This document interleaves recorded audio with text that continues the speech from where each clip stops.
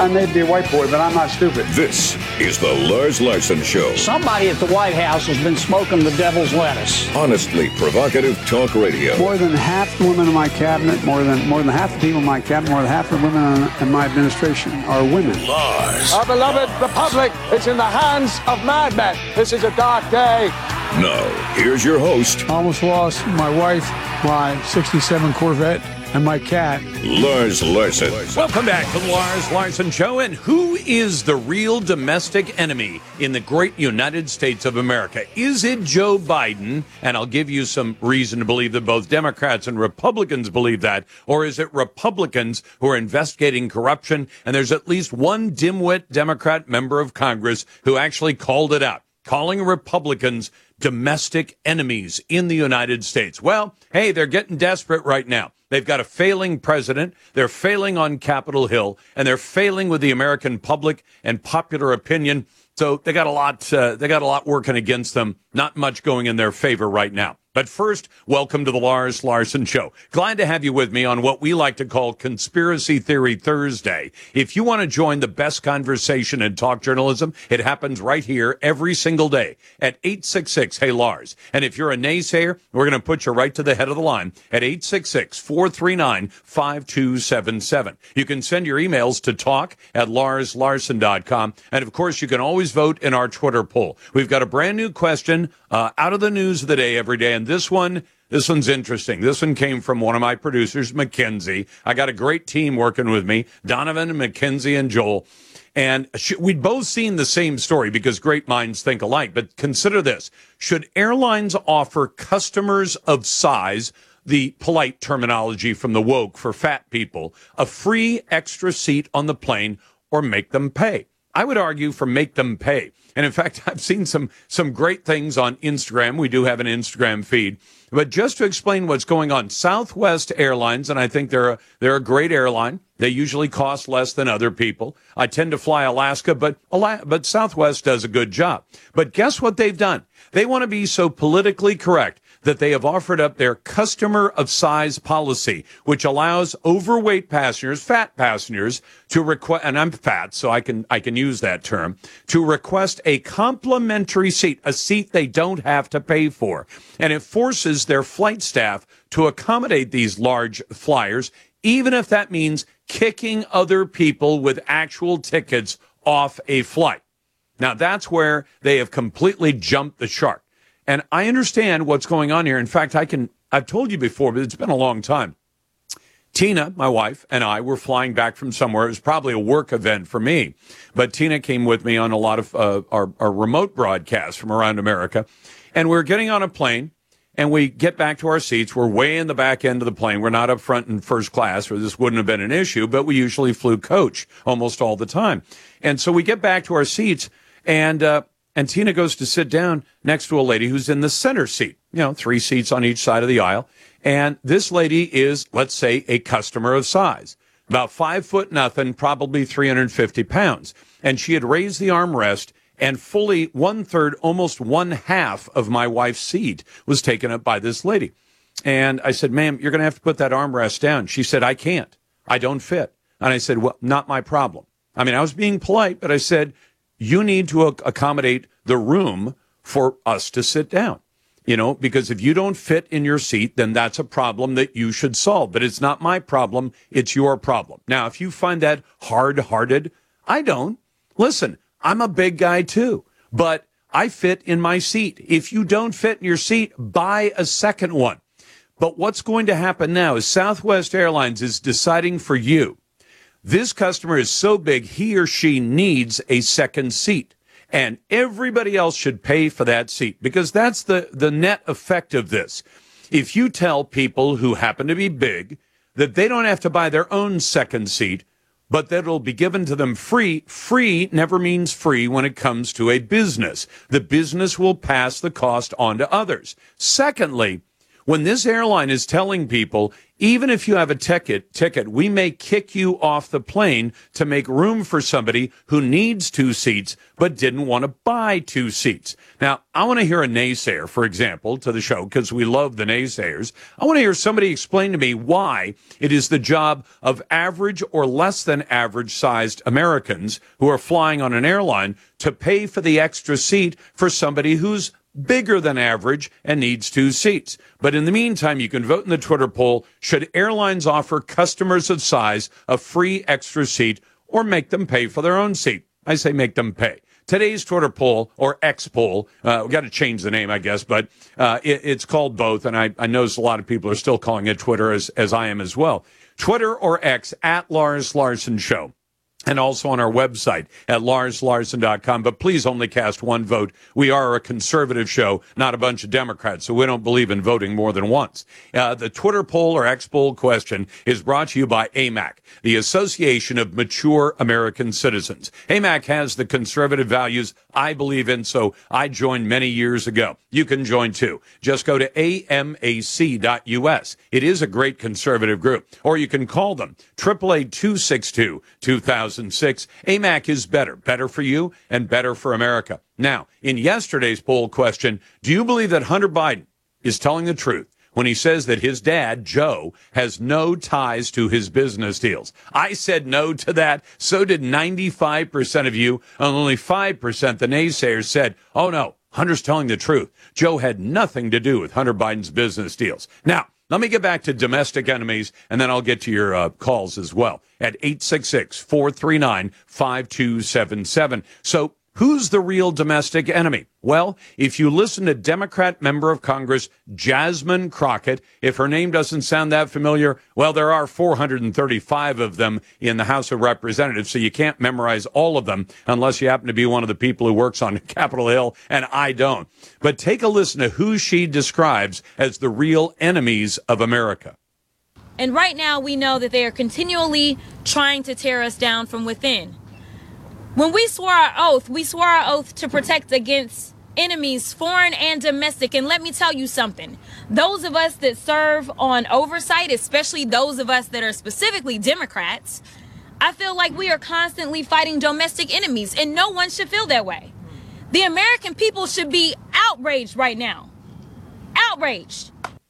Now, that's Jasmine Crockett, member of Congress. She apparently feels that if the people on the House Oversight Committee, you know, the ones who came up with all the bank records that show $24 million paid to the Biden crime family, that show the text messaging and the emails between Joe Biden and Hunter Biden and the phone calls between Joe Biden and Hunter Biden's business partners, you know, so that all those deals could be set up to be so very lucrative that the Chinese communists were writing checks for millions. Burisma was writing checks for millions.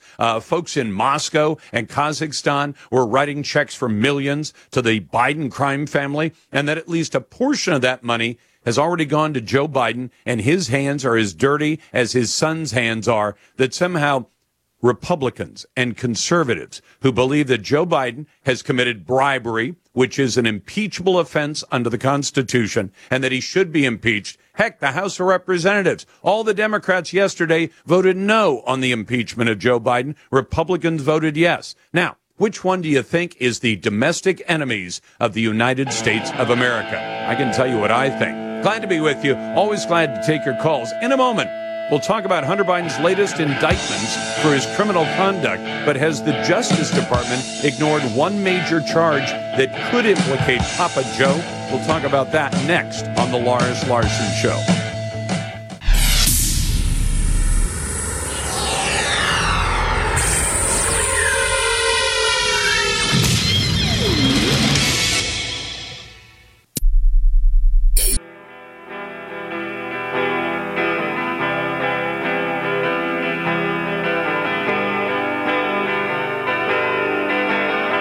Ronald Reagan knew better. Do you? All of it began the first time some of you who know better and are old enough to know better let young people think that they had the right to choose the laws they would obey as long as they were doing it in the name of social protest. This is the Lars Larson Show. Welcome back to the program. Glad to be with you and always glad to take your phone calls and your emails at 866-HEY-LARS. That's 866-439-5277. Well, now Hunter Biden is facing a bunch of charges. 3 felonies related to guns, 3 felonies related to taxes, and a bunch of misdemeanors as well. I thought we'd talk about that with Hans von Spakowski, who's a senior legal fellow at the Heritage Foundation and a good friend of the show. And we decided to get him out of his lane, which is usually talking about election fraud and things like that. How are you, Hans?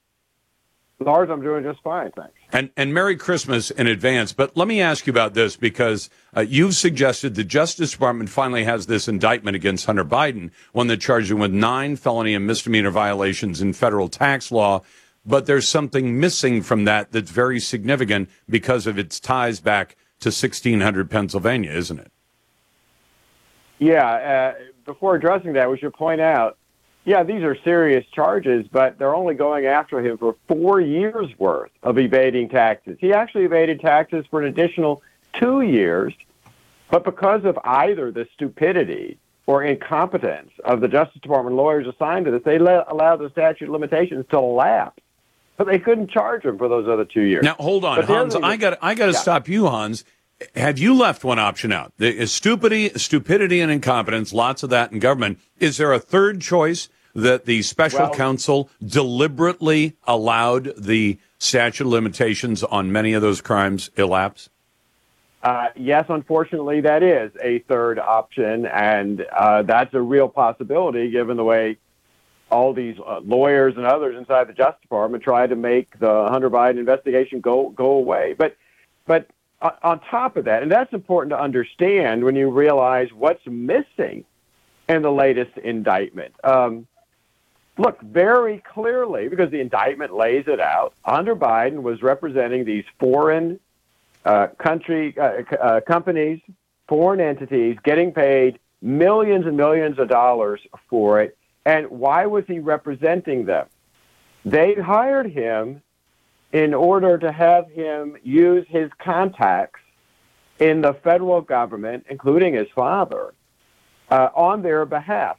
That fits him squarely within federal law, what's called FARA, the Foreign Agent Registration Act. And if you're acting as a representative for a foreign company like that, you've got to register with the Justice Department. And if you don't, it's a felony. And other folks, it's not an onerous, but it's not an onerous requirement, is it?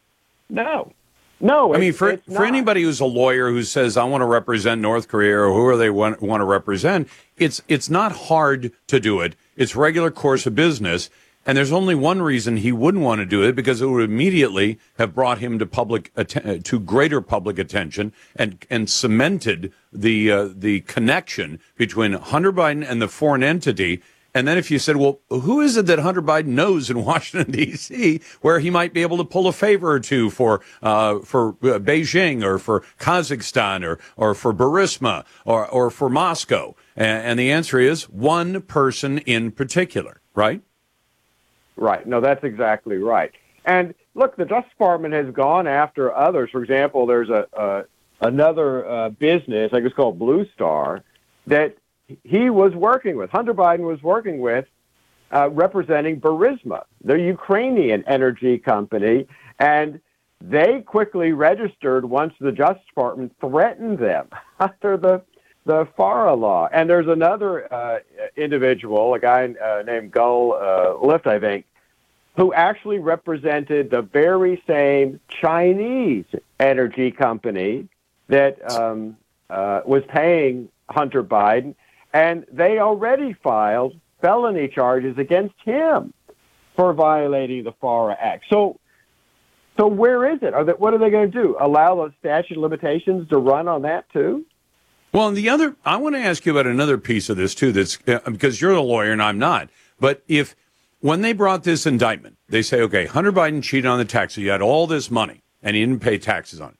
And I would have thought it would have been routine to say, here's where he got the money. I mean, everybody remembers that famously Al Capone was taken down on taxes, not for murder and all the other crimes he almost certainly committed. But wouldn't it be routine for a prosecutor to say, here's where the money came from and here's where the money went to? But they left both of those pieces off as though they could just talk about somehow money suddenly appeared to Hunter Biden somehow from somewhere and he didn't pay taxes on it. Not where it came from, not where it went to. And that seems deliberate as well. Yeah, particularly the part about where it went to. I mean, we all know where it came from, Burisma, this Chinese energy company, but where did it go?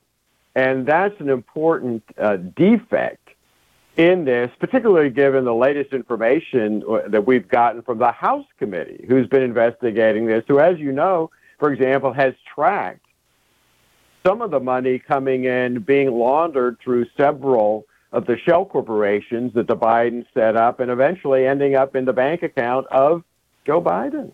Well, and I want to ask you something else.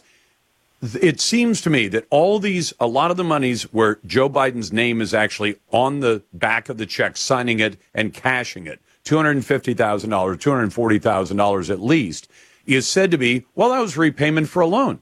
I mean, if I could get away, Hans, with working for somebody and say, just label the payment you make to me a loan repayment. And then when the IRS comes to me and says, you have to pay tax on those incomes, you say, no, they were just paying me back for a loan I made to them at some point, somewhere, with no paperwork at all, no nothing to prove the loan existed. They were paying me back for a loan.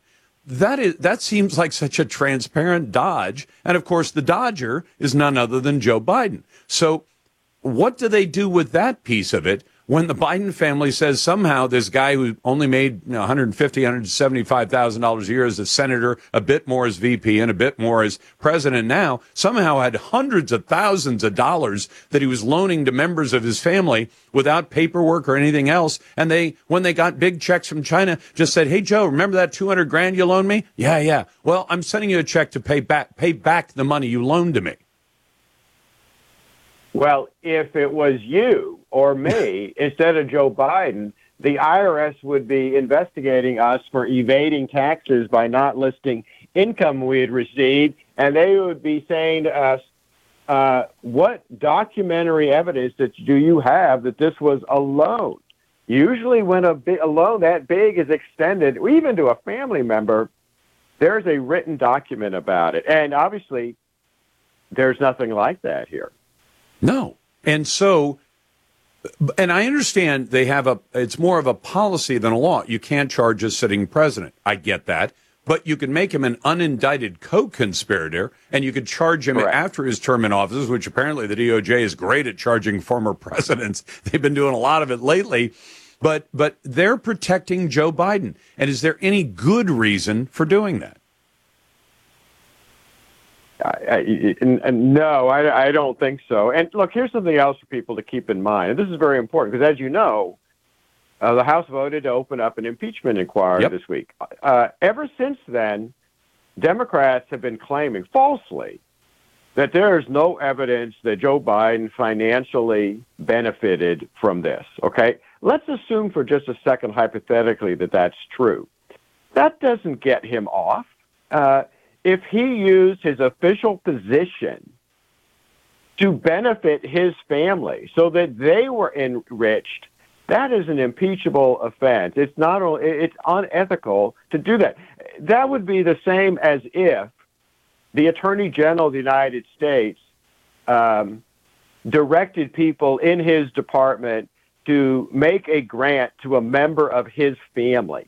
Yeah, maybe he personally didn't get the money, but a member of his family, him using his official position to get that money to a member of his family, that's the way to look at it. And that itself is an impeachable offense.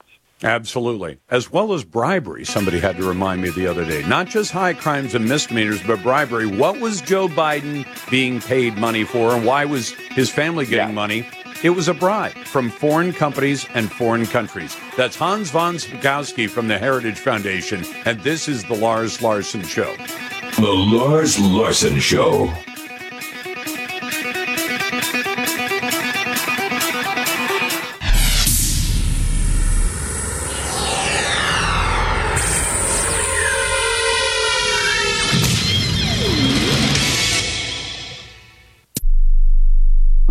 all men and the people who love them.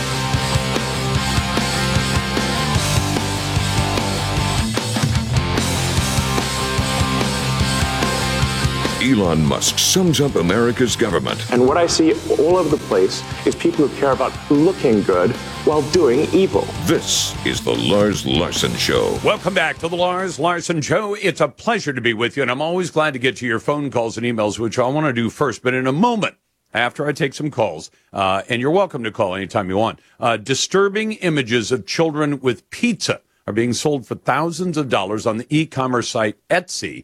Are those kids being trafficked on that platform? Let me tell you about that in just a moment. First, to your calls. And if you want to jump into the best conversation in talk journalism, it's 866-HEY-LARS. That's 866-439-5277. Send your emails to talk@LarsLarson.com. And I'm guessing that James is calling in because of our Twitter poll question. Southwest Airlines has decided to afford a customer of size policy that allows overweight passengers to ask for and get a complimentary seat, a free-of-charge seat, at the expense of everybody else on the plane, and even at the expense of kicking other people off the plane who have tickets to fly on the plane. And I said, should airlines make customers of size a free seat offer or make them pay? And I voted make them pay. So, James, welcome to the program. What's on your mind? Well, I was flying across the Pacific Ocean. I'm not going to mention the name of the airline. You can if you want. The seat was so small, my bone structure would not fit in the seat.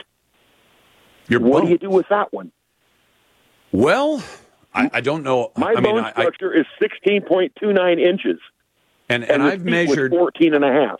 I actually put a tape across. I thought airline seats came closer to 20 inches, but maybe you should mention the airline, because there are some airlines, I think Spirit is one of them that they jam the seats in together. But if the average seat is built for the average American, if you're on an airplane where the seats were smaller between the armrests than 16 inches,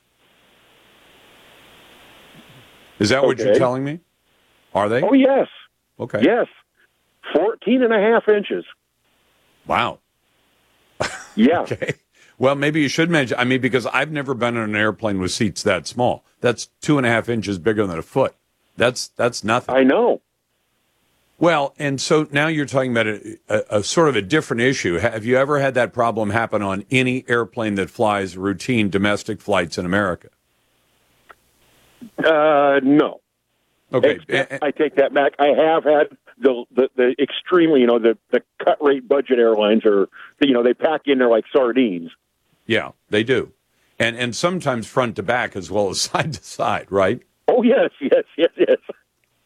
Well, because they said one major network reported in the last 5 years, the average seat width was 18 inches. Now it's 16 and a half, which, as you said, if your bones, say your hip bones are 14 or 16 and a half inches across, to some extent, I don't know why or whether there'd be an advantage to an airline in making especially skinny seats, because the usual arrangement for most airplanes, most commercial airplanes, is 3 seats on one side, 3 on the other, unless you're in first class or business or something like that.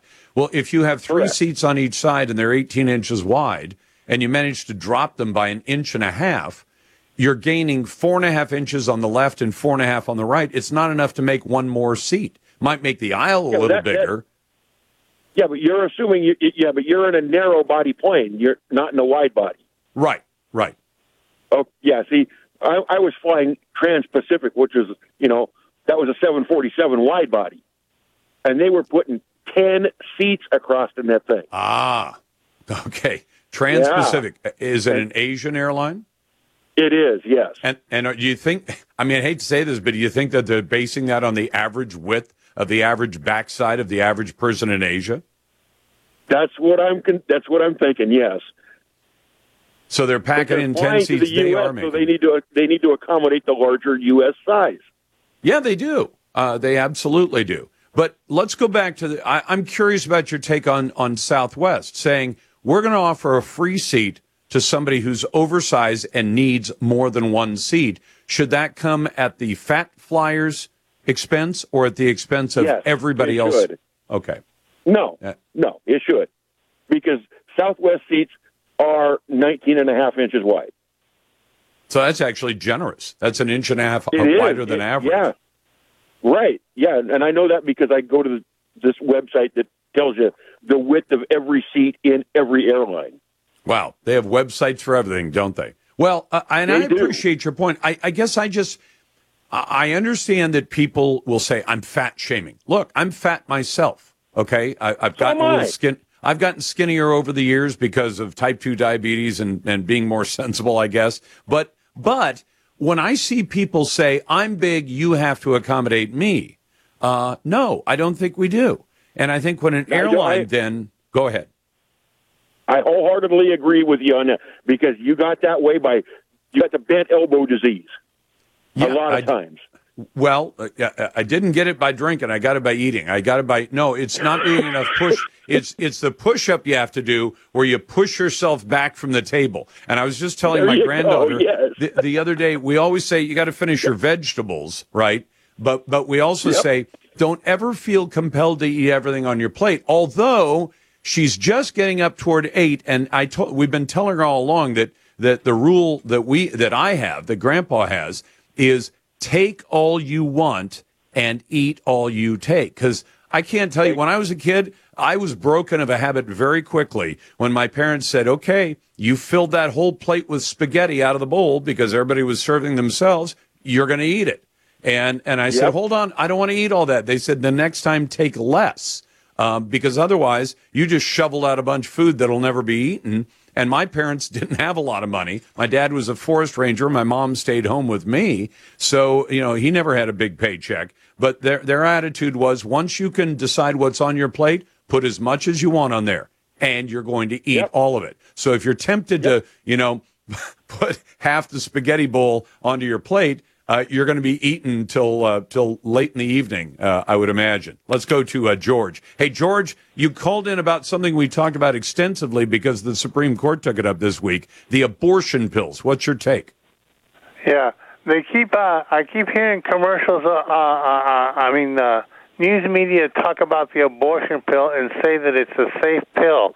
And what I'm wondering is how can you possibly call the abortion pill safe when its purpose is to kill a human being every time that it's taken? Because almost everybody who works in TV newsrooms, and believe me, I've worked in TV newsrooms, everybody in there is liberal. The conservatives are a minority in TV newsrooms. But the second thing that they're ignoring is when you heard the numbers probably yesterday that we told you that of the young ladies who take the abortion pill, about 1 in 10 ends up in the emergency room. She doesn't die, but she gets very, very, very, very ill enough to go to the emergency room. That's an indication that it's not only not safe, of course, for the baby that's being killed, but it's also not safe for the young lady who's taking the pill to kill that baby. Let's go to Darren in Michigan, listening on WILS. Hey, Darren, welcome to the program. What's on your mind? Well, Lars, good to talk to you again.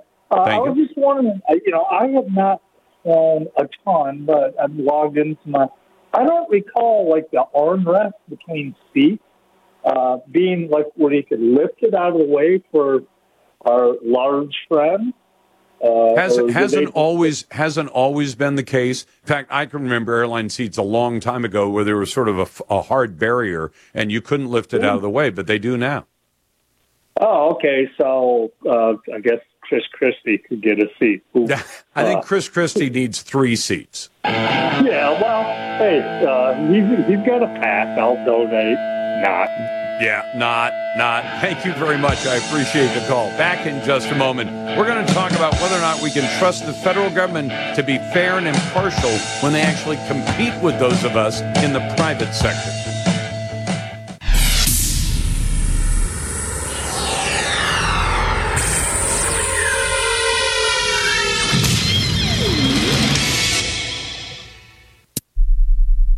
government should act as an overseer, a service provider, only intervening when absolutely necessary. And yet, what happens when the referee not only officiates, but becomes one of the players in the game? That idea has been posed by our friend Seton Motley, president of Less Government. Seton, welcome back to the program. Howdy, sir. How are you? I'm doing fine. I wish the government was limited to simply doing those things that the private sector won't or can't do, and otherwise stay out of the private sector altogether. But they never seem to be able to resist that temptation, do they? Well, for those of us who are old, they used to be called the Yellow Pages rule, which, of course, for people who are young, there used to be a Yellow Pages phone book. White pages were for residences. Yellow pages were for businesses. And that was before you could look them all up on the internet. And the Yellow Page rule was, if you could find it in the Yellow Pages, the government shouldn't do it. Yep. Which means if there's businesses in the Yellow Pages that are doing something, the government should stay out. I used the referee analogy, and I said I used the expression "swallow the whistle," meaning don't blow the whistle, meaning leave us alone, leave the game, let us play the game, and don't intercede as quite so much.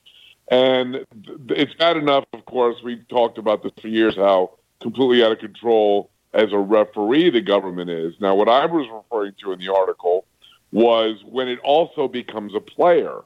And there's all kinds of examples of that. The government, like in healthcare, Obamacare, Medicare, Medicaid, the VA, all are the people who are supposed to be regulating the industry, hopefully not very much, also playing as a player in the game.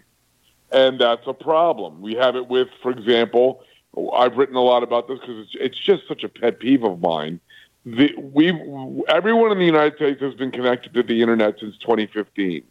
Since that time, we've wasted over $200 billion having the government pretend to be internet providers to people that already have internet. And the thing I wrote about in this article is, of course, and this is, I don't think anybody's really looked at it through this prism. The government sets the interest rates.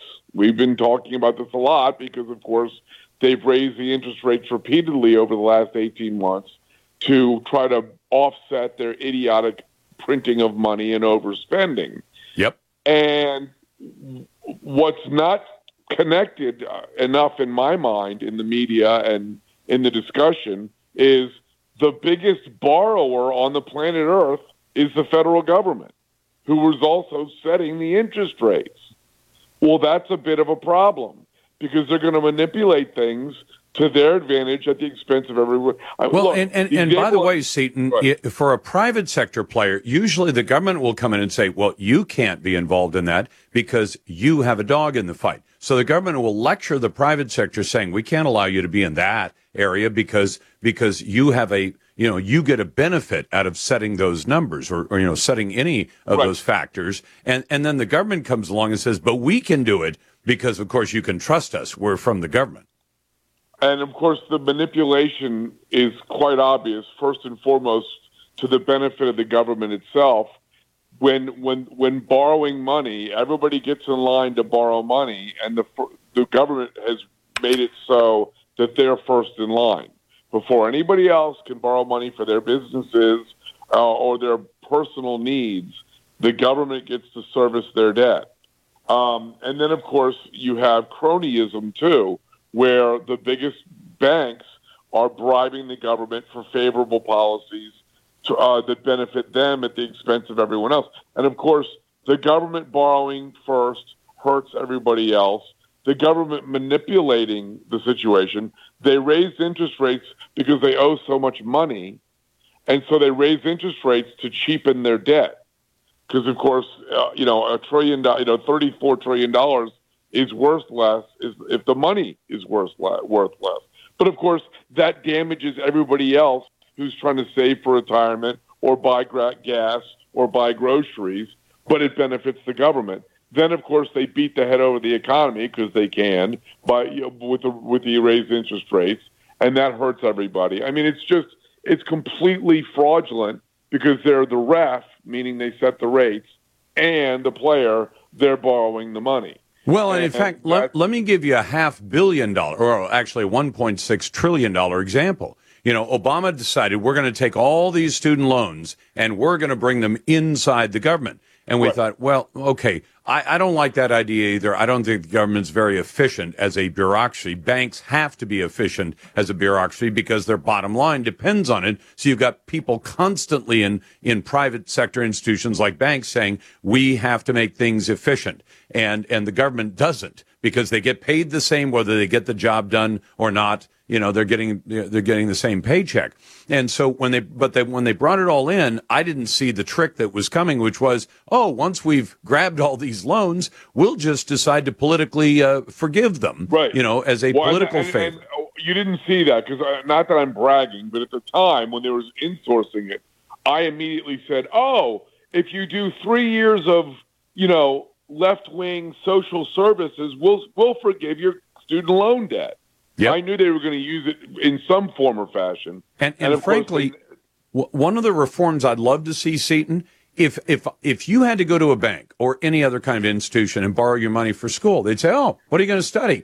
Oh, I'm going to study left-wing underwater basket weaving. They say, well, yeah, there's not many jobs at that. You aren't going to be able to pay the loan back the way they would to somebody seeking a small business loan. Hi, I'd like to open an automotive shop, or I'd like to open a coffee shop. Okay, where's the business plan? What's your where's the money going to come from? And if you can't satisfy the bank, you don't get the loan. If they did that with student loans, then they'd be safer because the bank would say we're only making loans to people who are going to get an education that actually leads to a job that has the ability to pay it back. The government doesn't have to give a damn about that. No, and of course they sometimes intentionally set out to fund things they know don't work. Hello, green energy. About 10 years ago, I dated a girl who was a black girl who was PhD candidate in African American studies, and I asked her. First of all, the colleges are such a scam. I've been saying colleges for dummies for 20 years on your show, or 15 years on your show. Yes, you have.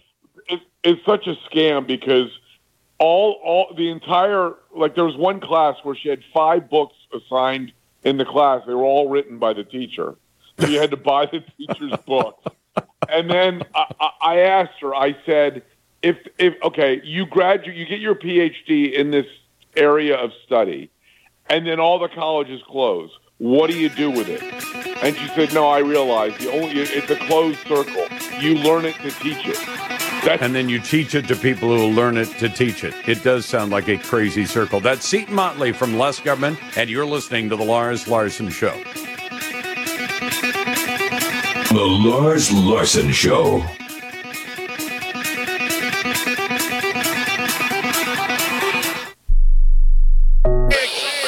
it's a nice ride. It's going to happen. Stand by playback. And now, Lars. Real Red Meat Radio. I may be a white boy, but I'm not stupid. This is the Lars Larson Show. Somebody at the White House has been smoking the devil's lettuce. Honestly provocative talk radio. More than half the women in my cabinet, more than half the people in my cabinet, more than half the women in my administration are women. Lars. Our beloved republic is in the hands of madmen. This is a dark day. Now, here's your host. Almost lost my wife, my 67 Corvette, and my cat. Lars Larson. Welcome back to the Lars Larson Show. It's Conspiracy Theory Thursday, and I've got one for you that actually comes closer to what I think is going to happen. If you've noticed the uptick, not in Islamophobia. I know Karine Jean-Pierre at the White House keeps trying to sell that line that, oh my goodness, we've seen such a giant increase in that. No, it's attacks on Jewish people in America. And that seems to be a much bigger problem. But, of course, the White House can't admit that. But consider this. German authorities on Thursday in Germany, so that day's already passed for them, detained 4 alleged members of a Hamas terrorist organization suspected of planning to attack Jewish institutions in Germany. Now, that's the first suggestion that the Gaza conflict may be spilling out beyond the Middle East. I think the Wall Street Journal is absolutely right about that. And it sounds like our American authorities have done nothing more, Christopher Wray at the FBI and all that. They haven't done anything more than say, yep, that's probably going to be a problem here. gee, we've got millions of people flowing across our southern border, many of them from almost every other corner of the world, including fighting-age Chinese males, fighting-age Middle Eastern males. And then you think maybe we'll have that same kind of activity going on here. Here's the detail on that WSJ Wall Street Journal report. They apparently found a cache of weapons that the organization had assembled in the past. The weapons were brought to Berlin until they could be used in a possible attack against some as yet unnamed Jewish institutions in Europe. The arrest marked the first time since the start of the Gaza war that authorities claim to have uncovered a Hamas terrorist plot to target Europe. Do you think America's on the list for Hamas? I can virtually guarantee it. In any case, welcome to the Lars Larson Show on a Thursday. If you want to join the best conversation in talk journalism, it's here every single day at 866-HEY-LARS. And if you happen to be a naysayer, we'll put you right to the head of the line if you disagree with my point of view at 866-439-5277. Send your emails to talk@larslarson.com. And, of course, you can always vote in our Twitter poll. This one actually spurred a lot of replies by email and by phone calls. Should airlines offer customers of size, the polite, politically correct terminology for fat flyers, a free extra seat or make them pay? I would say make them pay. And that free extra seat, you know what? It comes at the expense of everybody else who flies on the plane. I mean, the math on that is easy. If you got an airplane that holds, say, 200 people, and you have to give away 10 seats. You have to give away 5% of the seats to the people who are plus size. Those seats will not generate revenue. That means the revenue has to come from somebody else, and the somebody else is everybody else who flies on that airline. Now, under this new policy, Southwest says that any overweight customer who asks for a complimentary seat is going to be accommodated, even if they have to kick other paying passengers who have tickets for that flight off the flight. Under that policy, customers whose body sizes encroach past the armrest are entitled to an extra seat at additional cost. It also says that passengers have the option of buying just one seat and then discussing your seating needs with a customer service agent at the gate. If it's determined that a second or, and they even add this, a third seat is needed, you will be accommodated with a complimentary additional seat. The flight team will then look at the seating arrangement, which are not predetermined on Southwest. That potentially means that other passengers will be moved around for an unplanned accommodation. In other words, the person who is plus size doesn't have to do anything.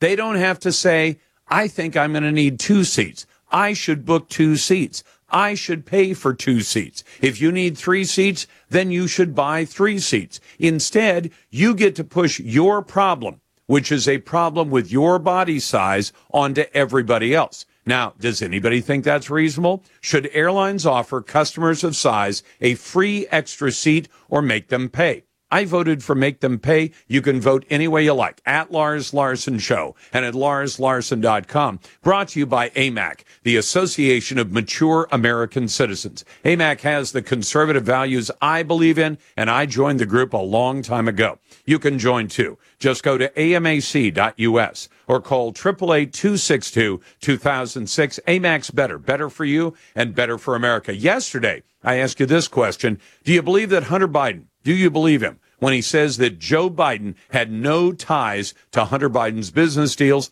95% of you joined me in voting no on that question. Only 5% of you voted yes. I would love to talk to the naysayers on that one and say, what makes you believe that Hunter Biden had no involvement with his dad, when we now know his dad got money? He got money from China, communist China. We know that his dad joined him in golf outings. He joined him in meeting with business associates at restaurants. There were text messages that went back and forth. There were phone calls that went back and forth. And that Hunter Biden and his dad exchanged tens of thousands of emails over a secret, not secret anymore, but secret email name that Joe Biden was using. He actually had 3 different names. And it makes you wonder, Why in the world does a president or a senator or a vice president need a secret email account? Because he's up to no good. Coming up this hour, has the government been illegally handing out your hard-earned tax dollars to abortion centers, despite the fact that the Hyde Amendment prohibits exactly that? If a company is hiring for a physical job, should athletic workers be banned from consideration? We'll get into that strange story. What does the swearing in of a liberal school board member on a stack of banned LGBTQ books tell you about their agenda for your kids if you happen to live in that district? And, of course, take a moment to cast a vote in our Twitter poll at LarsLarson.com and at Lars Larson Show on X or Twitter. Shout out to our friends in Indianola, Mississippi, who listen to Great Talk Radio on WTCD. That's FM 96.9. And, of course, you can find my show there as well. Glad to get your calls at 866-439-5277. Interesting development for Disney, which most days of the week is a very woke company. It turns out that 9,000 women say Disney has been paying the men more to do the same job that those women are doing for less. So a judge last Friday certified a class action lawsuit that alleges that Disney paid 9,000 women less than their male counterparts. So Disney, that tries to push indoctrination, so much so that the mouse is no longer allowed in the Larson household, and I suspect from your emails, a lot of your homes as well. But Disney, it seems, doesn't pay women as well as it pays men for doing the same job. And also this was terribly concerning to me when I saw that Chinese officials had offered a $15 million bribe to a member of Taiwan's military to steal a transport helicopter, one made in the United States, bought by Taiwan. The Chinese wanted to steal that helicopter, and they tried to bribe a lieutenant colonel with $15 million and offer to relocate his family. Well, guess what? He got caught. He's under arrest, and the Chinese plot is foiled. Coming up in a moment, should companies whose employees do physical work be banned from hiring athletic workers? We'll get to that with our friend Bob Barr in just a moment. You're listening to The Lars Larson Show.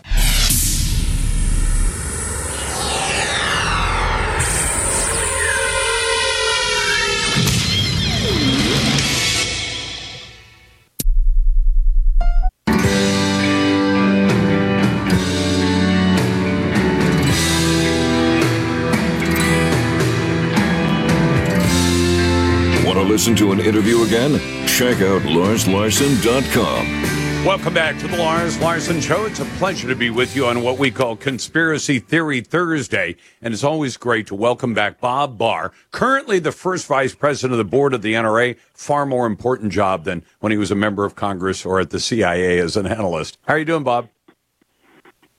I'm doing fine. I'm not going to disagree with you. I'm really looking forward to finishing out my term as first vice president and then taking over as president at our annual convention next spring. That sounds great. Now, you know what? I'm gonna lobby you. I'm not a registered lobbyist, but with the NRA, I don't have to register as a lobbyist like I would if I was lobbying you as a member of Congress. I think the NRA should have a radio row. Now, the SHOT Show that goes on in late January, early February has Radio Row. There are a bunch of events where you get a bunch of talk show hosts to come and do their show from the big NRA meeting. And I've tried to sell the idea to the NRA a lot of times just because I'd like to go and I'd like to be able to have access to some of the people who attend that and put them on the radio show. But they've never been willing to do it, so that's where we sit right now. So that's my piece of lobbying for the day. Well, you're talking to the right guy. Listen, I've been to a lot of organizational conventions like the American Conservative Union over the years, and they do that as well. So I think it's a great idea, and I will lobby on your behalf. Absolutely. I appreciate that, Bob. Now, tell me this. What is this about companies whose employees do physical work, but they're being banned from hiring athletic workers? It's absolutely bizarre, and if it weren't that we're in the year 2023 with an administration that is socialist by any measure, it would be a joke, but it isn't. The Equal Employment Opportunity Commission, EEOC, which has nothing to do with opportunity, it has everything to do with nannyism, they have actually sued a moving company out in California, Fresno, California, if I'm not mistaken, because this moving company advertises for and hires young men and women who are strong, agile, and motivated. And the EEOC, in its infinite wisdom, Lars, has decided that this is age discriminatory because advertising for strong, agile, and it's hard to say without laughing, advertising for strong, agile, and motivated workers discourages older Americans from applying. So they have actually sued this company and they're moving to fine them millions of dollars for this. It's unbelievable, but it is believable. And what's crazy about this is, Bob, I would imagine there's a certain amount of self-selection, which is if you're a moving company and you advertise for workers, the people who are more likely to see the ad and say, I'm going to go check out this job. I'm not, but I'm 6'5" and I weigh 225 and I'm strong as an ox. You think, okay, good job for a guy to work for a moving company. You know, the 98-pound weakling that gets sand kicked in his face at the beach is not going to do as well at a moving company. But now the company can't even make it clear we really need strong athletic people who want to be able to, come do our job. We'll send you a paycheck and you can drop your gym fees. No, they can't, at least without running the risk of being sued by the federal government. And the AARP, which used to be called the American Association of Retired Persons, but now they're just AARP because they decided that the term retired was too limiting for their membership. They have actually joined in this and are saying, this company is using inappropriate stereotypes, and this is harmful for senior citizens. It is the age discriminatory. I mean, it's just nonsense, but this is where we are. And there are other examples. You've probably seen them. I've seen them. I put a couple in the article that I wrote. But this is where our government is going. And it caused me, Lars, to remember back in 1972, 50 years ago, there was a made-for-TV movie by Kurt Vonnegut Jr., the very interesting writer, called Between Time and Timbuktu. Yep. And one of the scenarios in that show was that because some people were stronger than others, they had to wear weights on their shoulders to handicap them so they couldn't be any stronger than anybody else. No, and in fact, I'm glad you reminded me of that because, Bob, over the years, I've made reference. There was a story Vonnegut wrote called, Harrison Bergeron. And in it, I thought one of the best character names I'd ever seen because we have the Attorney General, we have the Surgeon General, and in Vonnegut's story, they had the Handicapper General. And I remember that one of the things they did in this, they did, and they said, so if you were this beautiful prima ballerina, you had to wear a mask because that would hide your beauty because you weren't allowed to have that advantage, and you had to wear weights on your weight suits so that you couldn't be athletic, and then you had to have springs attached so that your arms and legs, you can imagine the really good ballet dancer, male, or ballerina, female, and their graceful movements and all that. So they put handicaps, physical devices on these people so they walked, like Joe Biden walks right now. And you say, because nobody's allowed to be physically accomplished, to be smooth and graceful and all those things. And the person who enforced all this on behalf of the federal, the government in Vonnegut's story was the Handicapper General. His job was to go out and handicap everybody so that everybody would be the same. Yeah, and that's what Vonnegut wrote about and what this movie was about 50 years ago. I remember in another scene, individuals who had a higher IQ than others had to wear these headphones that screeched in their ears all the time so that they couldn't think. And now we have the Equal Employment Opportunity Commission. I love that phrase, which has become Biden's handicapper enforcement arm. I mean, and how is it was this funny good back in the 1970s. Now it's real. Yeah, but how do any of these bureaucrats, these apparatchiks, do they ever stop and say, how does this end up producing good for society? Meaning that if the government is, I would like to think of the government as a service provider, and that we can, demand serve us. But how does this benefit anybody? If the moving company can't overtly ask for big, strong people, men or women, to show up and be movers, chances are they're going to get a lot of people who are physically capable who show up as movers. But then what do they do with the person who is physically not as capable? Who isn't tall and strong and all those things that are required for the job of moving heavy things as part of a moving company? Do you just, park them out there with a paycheck and say, do whatever you can? Because that seems insulting to that employee. And then to tell the other employees, the ones that are 6'5" and 225 and can lift anything, you're telling them you're getting the same paycheck as this person over there. That's an insult to them, and it suggests an inequality that you've created artificially. Certainly it does, but in their world, in Biden's world, in the liberals' world, this bizarre world in which they live, they don't define good by production, by employment.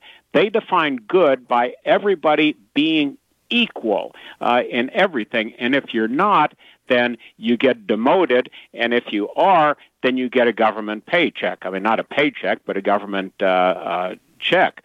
And there have been studies, you've probably seen them also, Lars, that when government does these kind of things, like raise the minimum wage to hire more people, actually fewer people get hired because the companies have to make up that extra cost somewhere, and they aren't able to hire as many people.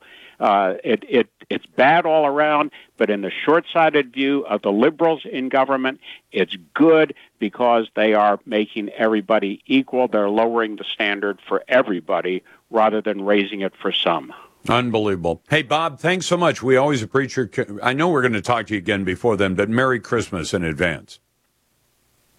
Thank you to you and your listeners also, Lars. Thank you very much. That's Bob Barr, former member of Congress, former CIA analyst, and newly elected vice president of the board of the NRA, and soon to be the president of the NRA. Coming up in a moment, liberal school board members in 2 states decided to virtue signal by saying, we're not going to be sworn in on a Bible, but a stack of, they call it, banned books. I'll get into that story in your phone calls and emails at 866-439-5277. The Lars Larson Show.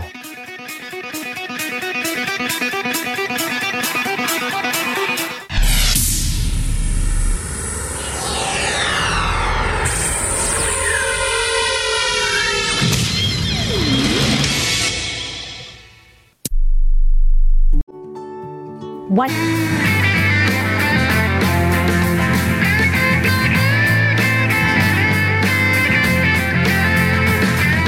Miss something on The Lars Larson Show? Check out posted interviews and podcasts at larslarson.com. Welcome back to The Lars Larson Show. I got to tell you about this weird thing that was going on in one of Pennsylvania's largest school districts, and it's some of the usual virtual signaling nonsense, where school board members said, we're not going to take the oath of office now that we've been elected to the school board on a Bible. And I want to talk about that for a moment. But first, welcome to the Lars Larson Show. Glad to be with you, and always glad to take your calls. And, of course, naysayer calls always go to the head of the line. I love naysayers. We've done that for over a quarter century, and we absolutely love it when somebody calls in and actually puts up a spirited argument in opposition to my point of view. That's fine. I mean, I don't mind hearing it as long as you have your facts together, maybe bring a little bit of logic and a willingness to answer a couple of questions on my behalf as well, if you don't mind. 866-439-5277. That's 866-HEY-LARS. You can send an email instead, talk@larslarson.com. And, of course, you can vote in our Twitter poll. We put up a brand new poll question every day. It spurred a lot of comment tonight. Should airlines offer customers of size, fat flyers, a free extra seat or make them pay? I say make them pay. And I'm not doing that out of being mean-spirited. I've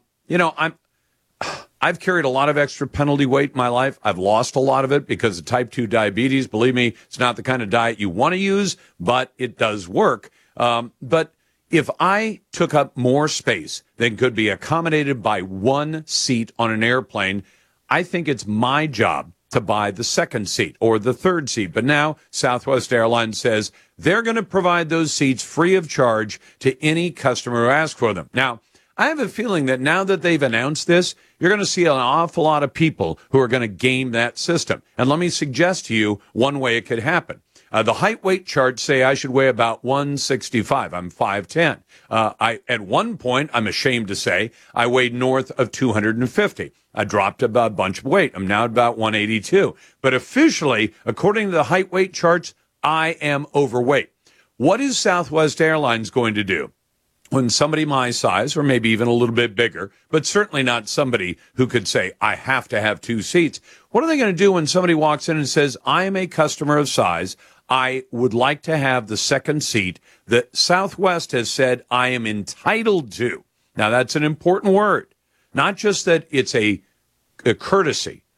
They say that plus-size customers are entitled to a second seat. Would I like to have two seats to kind of, spread out in on an airplane when I have to fly? Yeah. Would I like to get it without having to pay for it? Sure. Do I understand that I would suggest that customers of size who say it is the airline's job and the rest of my fellow passengers to pay for my second seat? I'd love to talk to that naysayer, because I would suggest that is an immoral choice. You are saying, because I'm bigger, you have to buy my seat. Now, I would suggest that when Southwest offers to engage in that kind of extortion, and it is extortion, to say to all the customers, we want to sell you a ticket to fly on an airplane. We want you to buy one ticket. But if you need two tickets, you don't have to pay for the second ticket. We will make everybody else who flies on Southwest pay for that ticket for you. You know what I'd love to see? I'd love to see the airline say, look, everybody else can pay for your second seat. Here's how you do it. Show up at the airport, tell them you need two seats instead of one, and then have the flight attendant, the customer service agent at the desk say, all you have to do is walk around the lobby here where all your other fellow passengers are and ask them if they're willing to pay for some of your second seat. And most people would say, well, I'm not going to do that. That would be humiliating. It would be rude. And people would turn me down. And the airline would say, yes, they would. So we're not going to do it for you. You need to do it for yourself. Now, does anybody see a problem with that? And I've heard all the arguments about, I can't help being overweight. I understand that for some people, it may be a medical condition. But I would say that for the vast majority of people, when I booked in at 250 or 252, wherever I topped out, it's embarrassing. But it was stupid. And whose fault was it? Mine. Could I have lost the weight? Yes. Have I lost the weight? A lot of it, yeah. I'm not going down to 165. I'm not going to be a skeleton. But on the other hand, could I have lost that weight without the incentive of type 2 diabetes? Absolutely, I could have done it. But I didn't, because I didn't have to. And in this case, what the airline is saying is, you don't have to do it. Anyway, 866-HEY-LARS. That's 866-439-5277. Send your emails to talk@LarsLarson.com. If you aren't stunned by the amount of crazy stuff that's going on in this country, then you're not like me. Consider this. The new president of one of Pennsylvania's largest school districts has been sworn into office. She put her hand not on a Bible, but she put her hand on a stack of sexually explicit LGBTQ propaganda and banned books. The Daily Signal had the story. Democrat Karen Smith took up her new position Monday night as the head of the Central Bucks School District in Pennsylvania, immediately moved to undo a Republican-led pro-parent, pro-family set of policies. At the swearing-in ceremony, instead of placing her hand on a Bible, she put her hand on a stack of what they call banned books, including books like Flamer, All Boys Aren't Blue, Beyond Magenta, Lily and Duncan, The Bluest Eye. Both Flamer and All Boys Aren't Blue feature explicit depictions of homosexual activity, as described by the Daily Caller, with the graphic novel Flamer including illustrations of nude teenage boys both showering and doing other things. Here's the thing. Those books are not banned. But every single school in the world decides which books will be on the shelves of its library, which books will be offered to kids in class and which books will not. They are not banned books. But here's the question I'd have for Ms. Smith, if I could get an interview with her, and I'd love to talk to her. When you take an oath on a Bible, I'm a Christian, I believe in Jesus Christ as my Savior. I take that book very seriously. It is the single most popular book on planet Earth, and for a reason. Has been for better part of 1,800 plus years because it took a while to write it. It has 40 authors, 66 books, and if I ever take an oath, and I've taken oaths in court when you're sworn in, you take an oath on a Bible, it means something, especially to Christians. What does it mean when you put your hand on a stack of these LGBTQ propaganda books? Does that actually mean anything to anyone? Just consider that question. Let's go to Al in Nevada, listening on the great KKFT. Hey, Al, welcome to the program. What's on your mind? Thank you so much. I've called before, but yeah, about your question about the obesity issue is, I used to weigh 650 pounds, so I know what it's like. I used to always buy a second seat or fly red-eye when I knew the seats weren't going to be I never once asked anybody to pay for me because, as I told people, they're like, "Oh, you poor thing, it's a medical." It's probably. I go, no, medical conditions are less than 1%, so don't give me that. Just because parents installed the buttons, I didn't have to keep pushing them. So I didn't.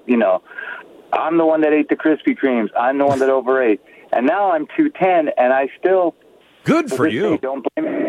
And I don't. Oh, I had gastric bypass 22 years ago.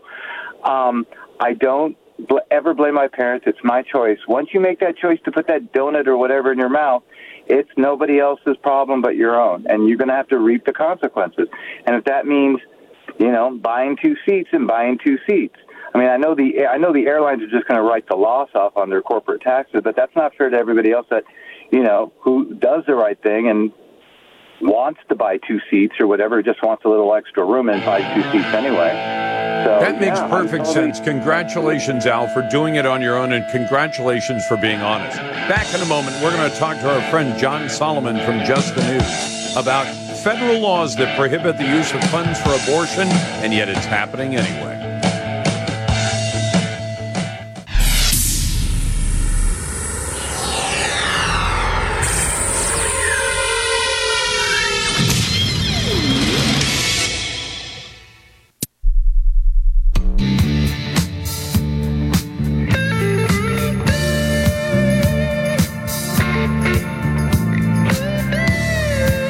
Honestly provocative talk radio. Here's Lars Larson. Welcome back to the Lars Larson Show. It's a pleasure to be with you, and it's a real pleasure to take your calls, too, at 866-HEY-LARS. Not many naysayers tonight. I'm kind of surprised by that, especially on the airline seat that forms the basis of our Twitter poll question, or X poll question. Should airlines offer customers of size a free extra seat or make them pay? In the case of Southwest Airlines, they're saying you don't have to pay. Everybody else flying on the airplane, they have to pay for your extra seat. And does anybody think that's equitable? You can find the question on X or Twitter at Lars Larson Show. You can also find it on our website at larslarson.com. Brought to you by AMAC, the Association of Mature American Citizens. AMAC has the conservative values I believe in. I join. You should too. Just go to amac.us or call 888-262-2006. AMAC is better. Better for you and better for America.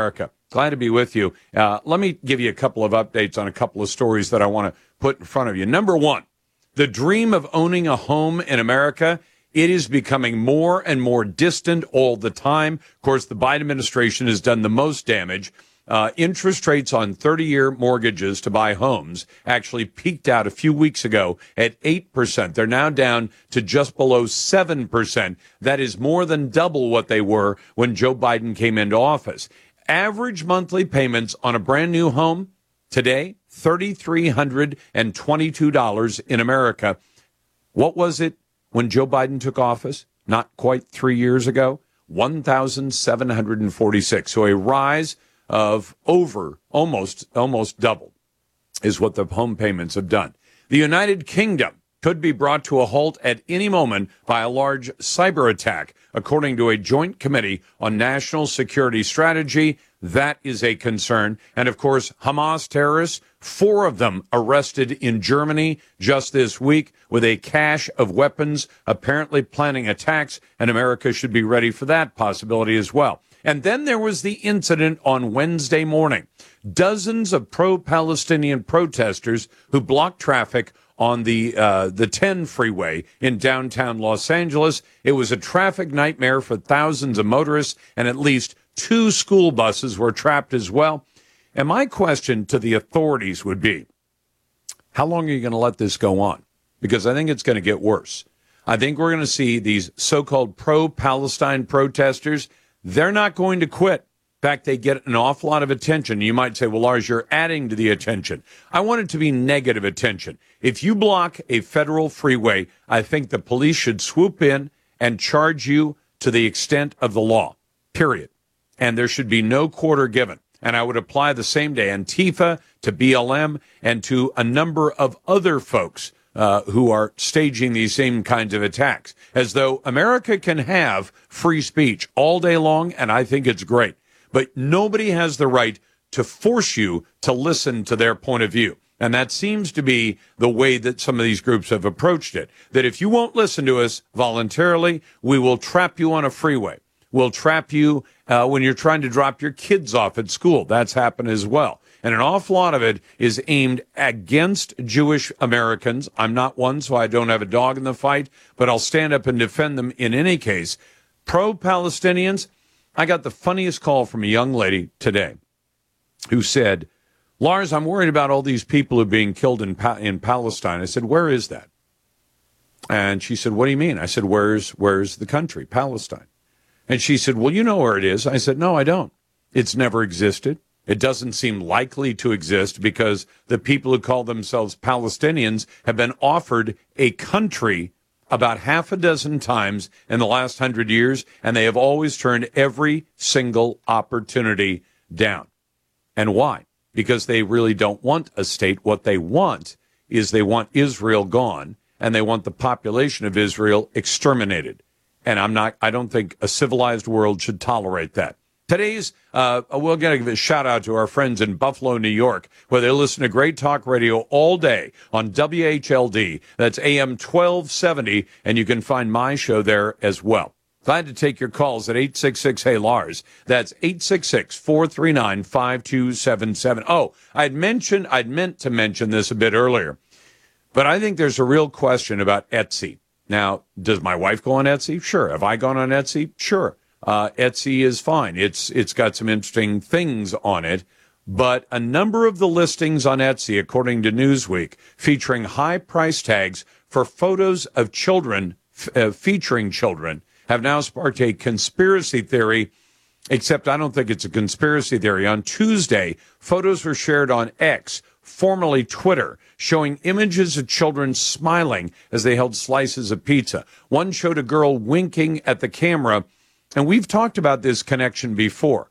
There's a lot of slang that is used among pedophiles. And if you look at some of the charging documents and affidavits in cases involving child pornography, you find that they don't call it child porn. They use other kinds of terminology to camouflage what they're doing. One shows a girl winking at the camera. Another one shows a young girl winking and poking her tongue out. In the screenshots, they hold prices of $4,000 for a photograph like that. Another one showed a picture of 2 whole pizzas sitting side by side. That one cost $9,000. Now, do you wonder why there isn't a conspiracy theory about this? Because of some of the terminology that is used by people in child trafficking. Some of those photos come with price tags as high as $32,000. All of that. And they had one that was listed at $20,000 on Etsy. Forever Young Pizza. Can anybody explain this? I don't think they can. I think some of this is happening right out in plain view. People don't understand that when they're involved in that kind of evil activity of trafficking children, they use a certain amount of camouflage. They hide what's going on. Like the guy in San Francisco, on an entirely different subject, a tech CEO heading up a company called TradeShift, who's now been outed because he's accused by one of his former assistants who worked for him and was abused allegedly by him for years, that she was forced to sign a slave contract. And it actually says slave contract. Some of the evidence that's been introduced in court against a guy by the name of Christian Lang. The company had a valuation 5 years ago of $1.1 billion. And this young lady who worked for this guy, Christian Lang, says that she was the subject of years of rape and sexual abuse and torture and assault, and that she was forced to sign a slave contract, that she complained to the Human Relations Department and got nothing out of it. All of that going on in San Francisco. And what does that tell you about how sick parts of our society have become? Glad to get your calls at 866-HEY-LARS. Send emails to talk@LarsLarson.com. Check out my Instagram feed. Yeah, I've got a face for radio. I know that already. And be sure to tell Alexa to play the Lars Larson Show. The Lars Larson Show.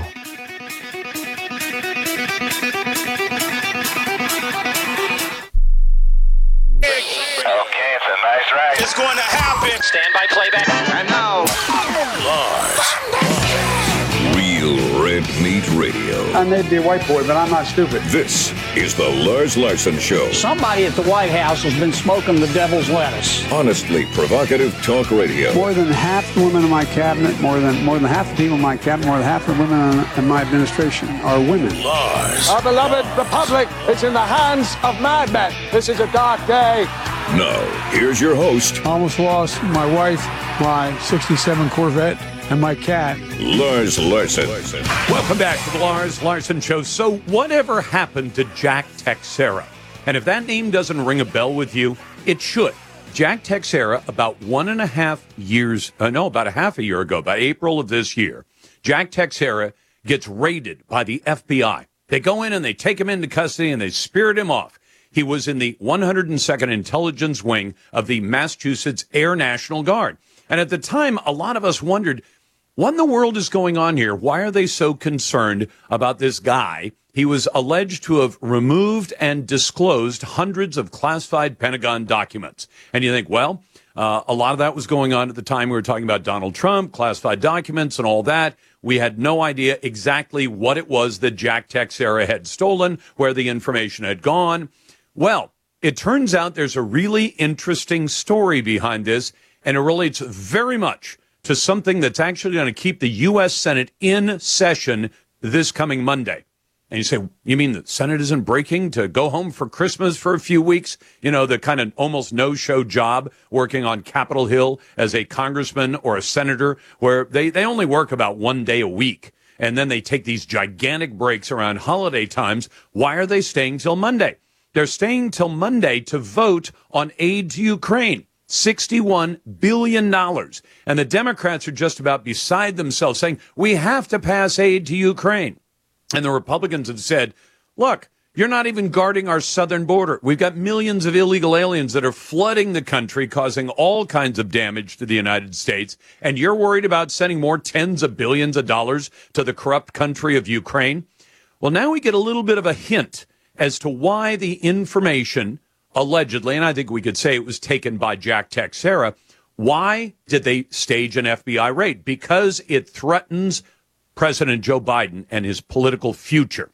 Let me tell you what's going on, and I want to give full and lavish credit to a great journalist. You've heard him on the show before, Matt Taibbi. Matt Taibbi is, I think, a brilliant journalist. Personally, he's kind of a liberal, but he actually is a good journalist in that he doesn't let his personal politics leak into the stories. So here's what he wrote today that I think spells out why the information taken by Jack Teixeira and then leaked. A member of the National Guard and the FBI is raiding him. He says last week, Racket, which is one of the publications Taibbi writes for, published lying was the only plan Biden ever had in Ukraine. Why did he write that? because he says Joe Biden and National Security spokesman John Kirby declared Ukraine would be overrun and lose the war if Congress did not immediately pass a $61 billion Ukraine aid package.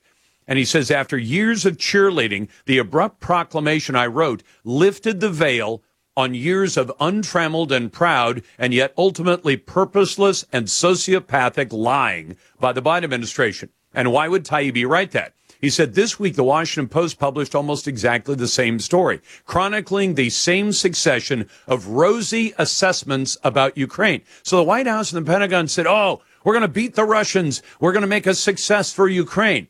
Except that was what they were saying publicly. What were they saying privately? Now, here's what happened.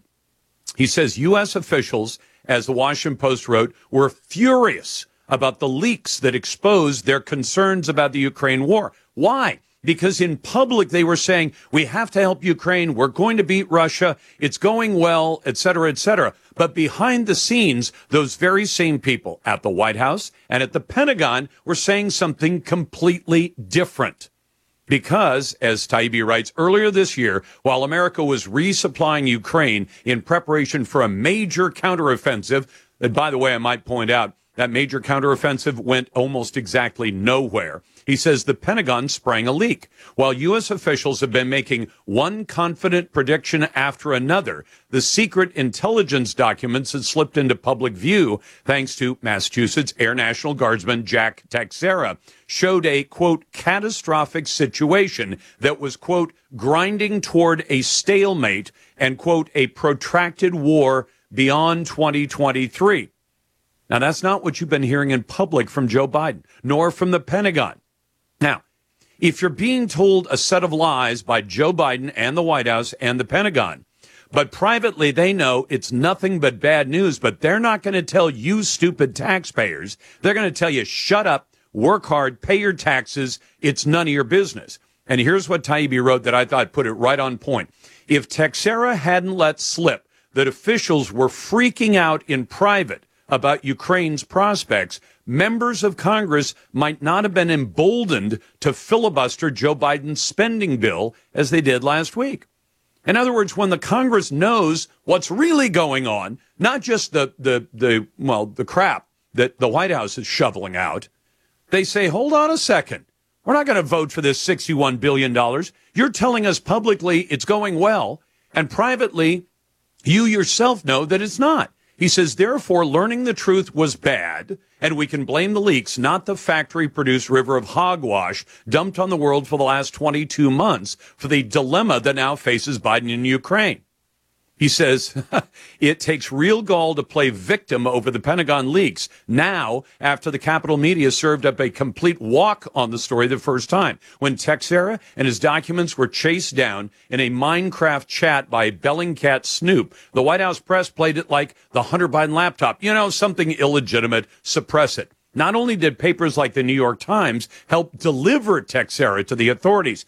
I mean, ordinarily, I can tell you this as a reporter, when somebody comes to you and says, look, I can leak you some information about what's really going on, whether it's at City Hall or at the State House or in the Congress or in the Pentagon. You say, okay, I'd like to hear the information. What did the New York Times do?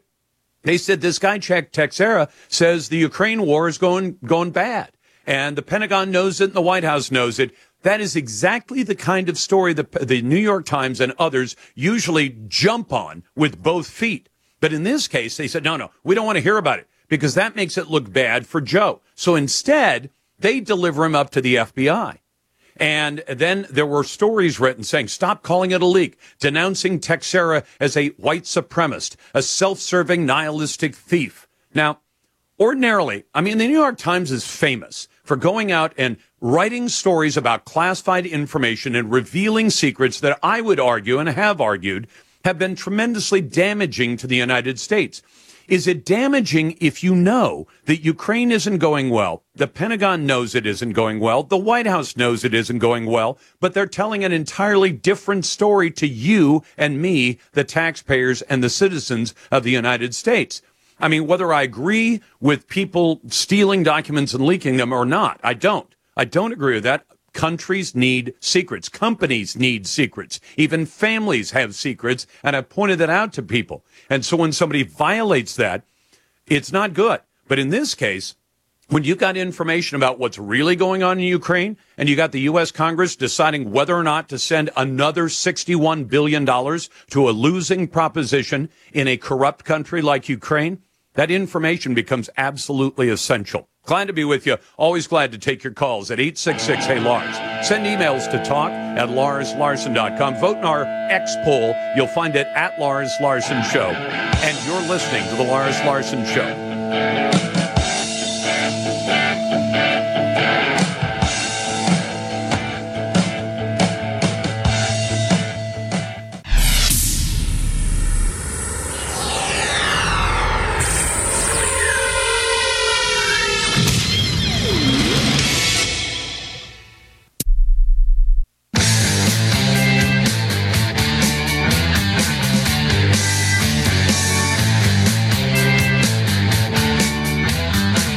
Interviews with authors, experts, and a healthy dose of opinion. Find it at LarsLarson.com.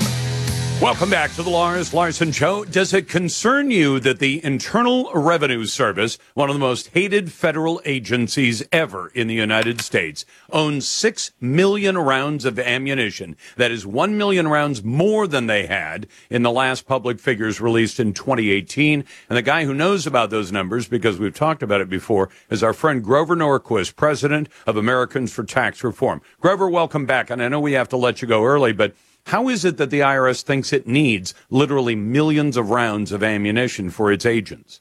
Why do they think they need 6 million rounds when fewer than 5,000 IRS agents are qualified to use a gun or have the authority to use a gun? And we know from the Inspector General's looking at the IRS in the past that half the time that a gun goes off in the hands of an IRS agent, it's by mistake. Okay? So half? 3 million. No, half. just put a It's punctuation point on that. Tell you, half the time they actually fire a bullet, they're Barney Fifing it? Yes, more than half, actually. It's more than half. And they do have some requirements about, practicing and so on, but they don't actually live up to them. So they're written down, but the Inspector General found they don't actually do the practice and things that you might want to do to stop shooting other people in the foot. You mean the things that every single police agency in America does on a routine basis? I've known so many cops that say, it's Saturday, I got to qualify, so I need to go down to the range, practice a little bit because I need to qualify. They're not doing that? They're not. Everyone who wants to go become a hunter. I mean, these are the things you learn, but IRS agents don't. So the 6 million is for about 5,000 people, unless they plan to arm more of them, but they haven't told us that yet. The other thing that's odd, scary about the 6 million is the Republicans have been asking for the number. How many bullets do you guys have? For years. And Daniel Werfel, who runs it, he's Biden's choice to run the IRS, which gives you some information about him. He lied to Congress and said, we don't know, I can't get that, I'll get that for you later, I'll never give it to you. And then it was handed to tax notes, which is a press operation, but very few people read tax notes. It's just for the cognoscenti, for people who care deeply about different tax things. So he could say, it's public information behind a paywall for a not very well-read publication, but he, knowing what the number was, he refused to tell Congress, run by Republicans, what was going on and lied to them on behalf of Biden to hide the amount of ammunition. So why did he lie? Why did he hide it? Why did he leak it to a press thing that nobody would see? He thought it did get out, but you haven't seen this on the front page of the New York Times. It's not well known, even though it's technically in one newspaper, one place. Well, and the problem I've got with the Republicans, especially Grover, because I'm a Republican still, although I'm very frustrated with the party, but I'm first a conservative. Why don't the Republicans act in the form of saying, we're going to vote to hold you in contempt? You come in here, you lie to us about something significant and something minor that should be, at the fingertips of anybody running an agency. How many rounds of ammunition do you have?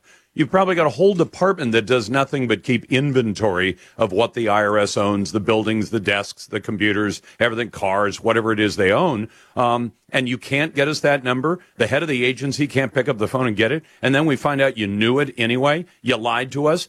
Does Congress, do the Republicans even believe in bringing consequences for that kind of stuff? Because the more you let agency chiefs lie to Congress, the more they think they can get away with it. And they do. It's a very interesting question. I don't understand why you don't go to, you have lied, you broke the law, you committed perjury. Now, maybe the Department of Justice under Biden is not anxious to actually pursue that. Congress can't arrest people. But the Department of Justice may be the people you have to go through. And in an honest, honorable, nonpartisan Department of Justice, you might have a shot at it. But with Mr. For heaven's sakes, what's the guy's name? Garland, right? Yeah, Merrick Garland. Merrick Garland. I think he's the most political person we've had in that position in decades. And he just doesn't care what the law is. He's a political activist. But let me. You spent most of your life on Capitol Hill, Grover. What I don't understand is, I apply the same solution to local problems. If the DA won't prosecute, let the police department just pile up charged individuals. And when the DA says, but I'm not going to actually bring the charges, like Merrick Garland, as you predict, would not, and I agree, he won't do it. But you say, we've referred 50 people to Merrick Garland. And here's the list, and here's what they lied about, and these are the people Merrick Garland will not call to account, then that begins to solve another problem, which is put pressure. Now, maybe Merrick Garland is capable of ignoring it, but if the mainstream media had to report, well, the Attorney General has had 50 different agency officials or, Biden apparatchiks who've been referred for contempt of Congress, and here's the list of lies they told, and Garland won't go after one of them, then you begin to put pressure on Garland. But as long as Garland knows the Republicans won't even make the referral, isn't there a point to making the referral for, perjury and then say, well, here are the 20 or 30 or 50 that he won't call up for perjury, even though they committed perjury, and here's the proof they committed perjury. Doesn't that have the potential to start solving the problem? I think it does. That makes tremendous sense to me. Now, Washington doesn't always make sense, but what I'm going to do later tonight is call over and ask just that question and see if I get an answer that explains why it doesn't happen, or perhaps I should nudge them more often to encourage them to do that. Now, they may think, look, nobody cares, nobody's paying attention, but I think your view that if we piled up 30 or 40 of these things, they'd begin to stink. And even the New York Times might have to notice it. Think about this on the local level, because we've got this problem on the local level around America. You've got police departments say, well, we can't arrest and charge people because the DA won't prosecute them. Say, then stack it up. And then have the chief hold a press conference and say, you know what? We've referred 1,000 people on criminal charges to the DA. Only 20 of them got prosecuted. To the public, that begins to say, hold on a second. You gave him 1,000 arrested criminals and he prosecuted 20?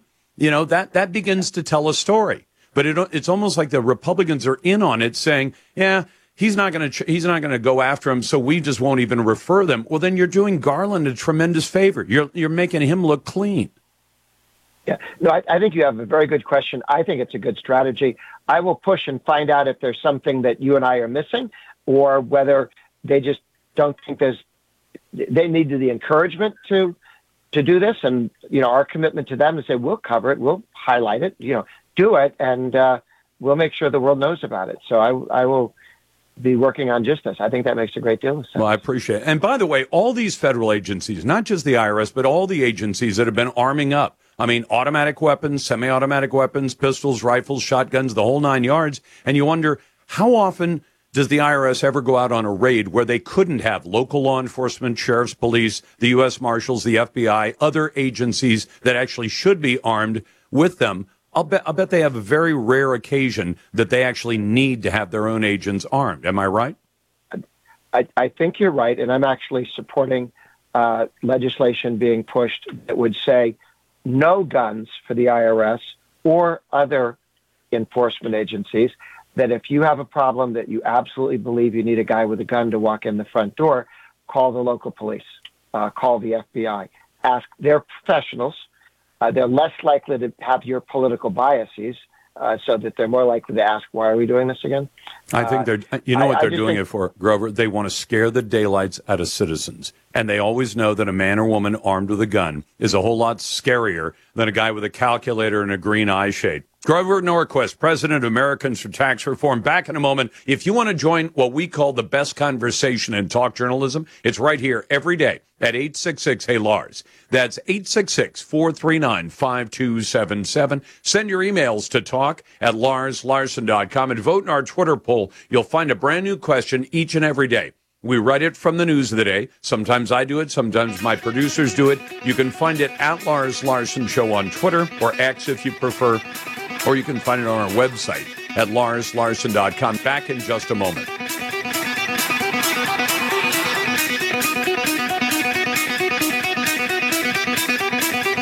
The Lars Larson Show.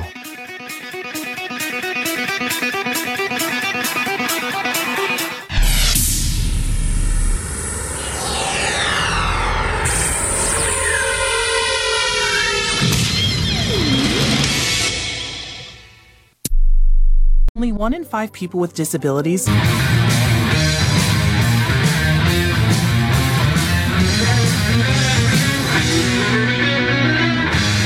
Your source for real red meat radio, The Lars Larson Show. Welcome back to the Lars Larson Show. It's a pleasure to be with you. It really is. And if you want to join the conversation, it's 866-HEY-LARS. I gotta confess, because I always try to be transparent with you and admit my biases up front so you know where I'm coming from. I can't stand Mitt Romney, and I wish he were out of the United States Senate. So if I approach an interview with Carolyn Phippen, who's running to replace Mitt Romney in the U.S. Senate for the state of Utah, Ms. Phippen, you have to understand, I can't stand the guy. I barely tolerated him as a presidential candidate, and that only because the alternative was worse, Obama. And so I'd be glad to see Mitt Romney replaced. Welcome to the program. Thanks so much for having me. And I'm telling you, it is time for Utah to have another strong conservative in the U.S. Senate. There's no reason that a conservative state like Utah continues to elect people who don't really align with our values. And why do that? Do you have any insight, Ms. Phippen, as to why? And by the way, we'll get your website in a second, because I always make sure candidate websites get mentioned, even if we ever got a Democrat to come on. If I were a Democrat running for office, I'd call every conservative talk show in America. But apparently they don't have the guts to do that because they'd have to answer uncomfortable questions. But how is it that a state like Utah, that at least on paper appears to be a somewhat conservative state, manages to send people like Mittens Romney back to the U.S. Senate? Yeah, I'm telling you, I think, so I grew up in New York. I've been in Utah for 35 years, my entire adult life. And I have consistently asked this question. It doesn't make sense. It has a lot to do with our culture of niceness. And I think when people say the right words, oftentimes we tend to be very trusting and assume that we ought to be able to trust each other. And the fact of the matter is, I think we're at a point where we shouldn't trust the words of any politician. What is it that Reagan said? Trust but verify. Yep. Right? We are responsible for asking the right questions of those people who are running to represent us. I spent years working for Senator Mike Lee. I understand. I love Mike Lee. Right? I think he's a good man. You know what? He was amazing to work for, and I consider him a good friend. And it's not easy. Our media here, I was told in the last election, I was told this by somebody in California, that they did an analysis of the media in our state of Utah, and the stories about Mike Lee were 6 stories, 6 negative, every 1 positive. That is probably one of our biggest problems. But he was a generally nice guy, because, Ms. Phippen, by the way, tell people where to find your website, because I want them to help you out in this, because it's going to be tough going up against an incumbent, even a nitwit who says he won't support President Trump if he gets the Republican nomination. Where can they find your website? Yeah, so, and I'll tell you this, Carolyn4senate.com, and that's CAROLYN, 4senate.com. And he has decided not to run again, but there are a couple of candidates who look just like him. just like him. You and mean more establishment or rhino Republicans? And sorry, thank you for correcting that mistake, because I should have been celebrating for at least a week after he announced he wasn't going to seek re-election. But, and here's the thing. I mean, I can't even imagine being Mike Lee, because being Mike Lee with Mitt Romney as the other U.S. senator would be like putting me on a talk show with Rachel Maddow as my co-host. I'd say, well, look, I'm sure she's a perfectly nice lady, but I can't tolerate anything that comes out of her mouth. So, but Lee was a generally nice guy. I mean, no mean tweets, no orange hair. What's not to like about Mike Lee? How could they dislike the guy so much? Yeah, well, you know what? It's because they don't like his politics. The media tends to be against conservatives always, right? And so they'll always find something that they can go after an individual for if they're a conservative. And they claim that they're going after them for something other than their policy and politics. And people, if they're not paying attention deeply, that I just think a lot of people get confused. They're busy living their lives. The fact of the matter is, I have talked to so many people, even just today, who they're starting to feel the impact of Biden inflation, right? And people are doing all that they can to just survive right now. So I think, although the upside is they're starting to recognize that maybe there could be a tie-in between the politics they support and the policies that we get and the impact on their lives. Like, I'm just hoping that more people start to realize that there's a relationship there, and it's a strong one. Well, you know what I'd like to see, and maybe you'll do this, maybe you won't, but I want to see the Congress actually do its job. I mean, just today I was talking about why doesn't the House vote to say refer people who've lied to them to the DOJ? Yeah. And say we're referring them for perjury. And I have people say, well, but, Merrick Garland won't do anything with it. I said, fine. Let those things stack up. Make 50 referrals. Mayorkas, go right down the list of all these thoroughgoing liars who've sat right in front of Congress, lied under oath. It's a crime. Refer it to Garland. And when he says, I'm not going to prosecute them, well, we knew you weren't. But what we're going to do is we're going to start telling the American people. We're holding a press conference. We've referred 50 liars to Merrick Garland for perjuring themselves in front of the Congress, and he hasn't prosecuted one of them. Here are the liars' names. Here are the lies they told. And here are the referrals. Except the Republicans decide to be, as you said, nice, like Utah. Nice. We're not going to make the referral because Garland won't do anything with it. I don't care if he does. I do care if he does something with it. But even if I know he's not going to do something with it, let those things pile up at his doorstep and then tell Americans we've referred 30 liars to Merrick Garland. He won't prosecute one of them. And then you ask yourself as an American, is that right? But the House won't do it, and the Senate often won't take votes on things. I know the Democrats, have this bare majority over there, but take some votes, force them to take a position. And that's not just Democrats, but Republican rhinos as well. Do you really stand for these things or not? Let's take a vote. Isn't that what Congress is supposed to do? Yeah, that would be nice. I say all the time that one of the biggest problems that we have as conservatives is that because we know that we're correct on the principle, that we forget that strategy matters, right? We can be right all day long, but if we don't have a good strategy, and that strategy includes getting the message out to the American people and doing it in a way that's visible and that allows us to go around a media that hates us, if we don't have a strategy, we're going to fail anyway all day long, even if the majority of Americans agree with us. So we've got to be smarter about the way we do things.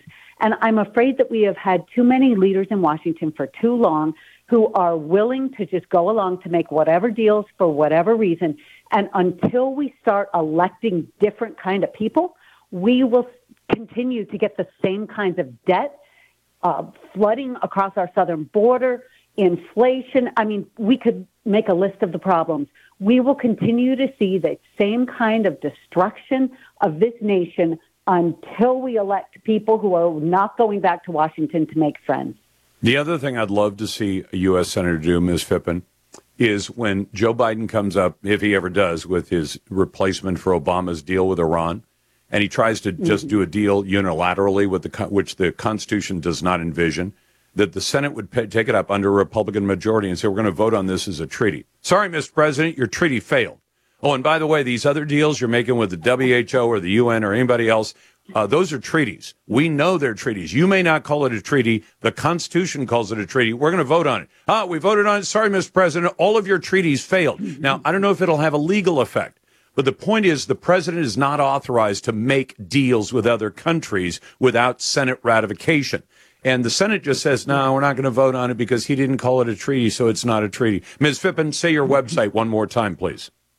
Yes, thank you. It's CarolynForSenate.com, please. Very good. It's CarolynForSenate.com. Back in a moment. Glad to get your calls. 866, hey, Lars. You're listening to The Lars Larson Show.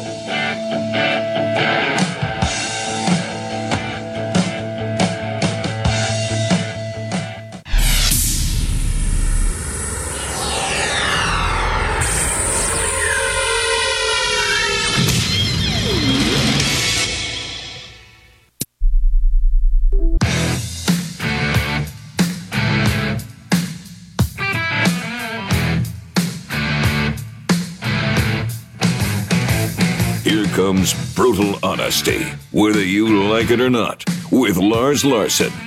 Welcome back to the Lars Larson Show. Well, Christmas is about as political this year as it's ever been. And there are at least two examples I want to put in front of you, including the mayor of Boston, who really stepped in it the other day. You've probably already heard about that, but I want to give you some details that make it even more interesting. And then I have to get to Jill Biden's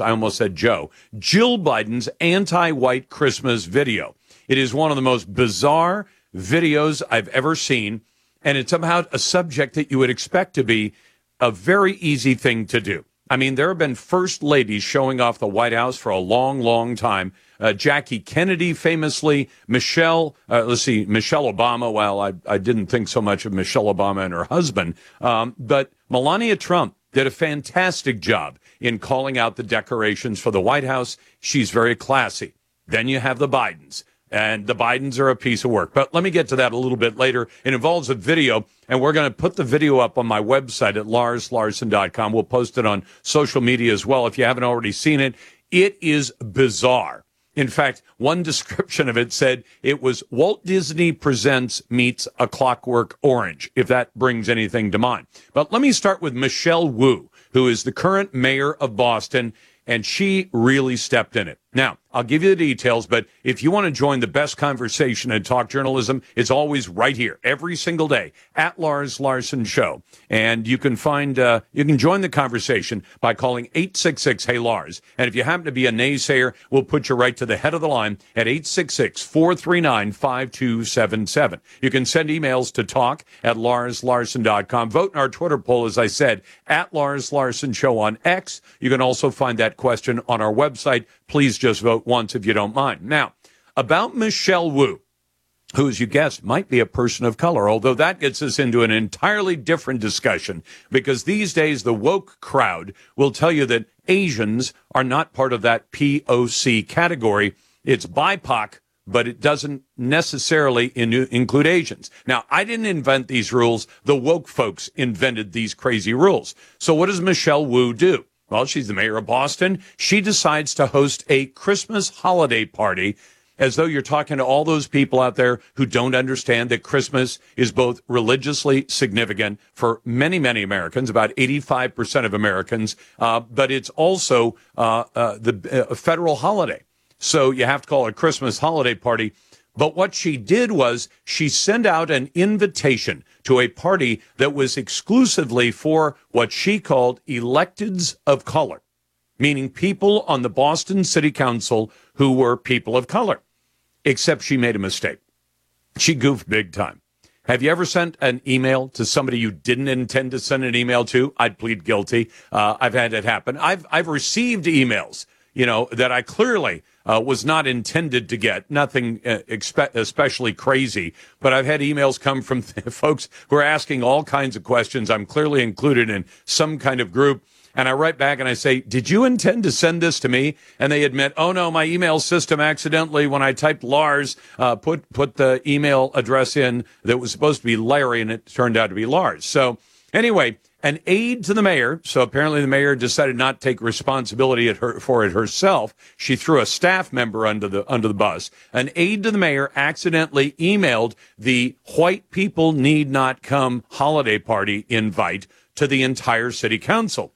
Well, the Democrat mayor invited the electeds of color. Her invitation for December the 13th, so last night, to an electeds of color holiday party was sent out to all the city council members. 15 minutes later, the staff member sent out an email apologizing for the invite, clarifying that it was only meant for the 6 people of color on the city council. The 7 white council members were not welcome to come, which makes it even more awkward. Now imagine this. This is the kind of craziness that we're in. Instead of saying Christmas is a holiday that is about every single person in the world. And if you're a person of faith, and especially if you've read the book, my wife and I read from the book almost every single night. Maybe some of you do, maybe some of you don't. But if you're a person of the book, you understand that Jesus' invitation to faith in God and in Jesus Christ was to all people. He didn't care what color you were. In fact, an awful lot of people in his neck of the woods in the 33 years he was alive were people of color by today's definition. And yet, somehow, politicians, especially in liberal places like Boston, have decided they got to play the color game and they got to draw these lines. Just the other day, and I think this relates, I saw a major Democrat Party fundraiser who happens to be a black American announce that he was leaving the Democrat Party and he was no longer going to raise funds. He'd been a fundraiser for the Democrat Party and for Democrats individually, but he said, I'm leaving. The Democrat Party is divisive, meaning they split us all up. You see, I've always had that conclusion that the Democrats believe in dividing people up and pigeonholing you into a little box somewhere. Dividing people up that way is not reminding them that they are Americans. And it certainly has absolutely nothing to do with your faith. Now, let me get to Jill Biden's crazy Christmas video. The group that created the viral Biden Christmas video, and this is a great tweet about it, has been identified as a radical anti-white group that call themselves Dorrance Dance. And in fact, producer Joel's a great producer along with Donovan and Mackenzie on this program. He pointed out that he went to their website. The very next page after the opening page talks about anti-racism, which sounds good on paper. It really isn't, because this is a website that talks about, it quotes Angela Davis, the Marxist. It talks about defunding the police. It calls for abolishing prisons. And it's a dance group, Dorrance Dance. So the Bidens invite this group to come in, and they made one of the weirdest videos that I've ever seen. And the White House looks absolutely bizarre. I would have to agree with that assessment. Somebody made it on Twitter, calling the White House something like Disney Presents meets A Clockwork Orange, which is a horrific movie from decades ago. But it's absolutely bizarre. It had nothing to do, seemingly, with showing off the White House with nice decorations for the holiday season. Instead, it was all about signaling virtue for the Bidens. So they could say, well, we invited this predominantly black dance group to come in, a dance group that believes in defunding the police and quoting Marxists and abolishing prisons and all the correct things on the left side of the aisle, and merging this with some kind of Christmas message. We're going to post the video. I don't think I can do justice to describing it. You've got to take a look at it and then ask yourself, is that the way you like the White House looking? Is that the way you want Christmas and Christmas decorations to be presented in the People's House in Washington, D.C.? Or would you rather have, say, the White House of Melania Trump, which looked classy and beautiful and wasn't trying to push any political agendas at all? Glad to get your calls at 866-HEY-LARS. That's 866-439-5277. Send your emails to talk@LarsLarson.com. Vote in our Twitter poll. Check out my Instagram feed and on social media as well.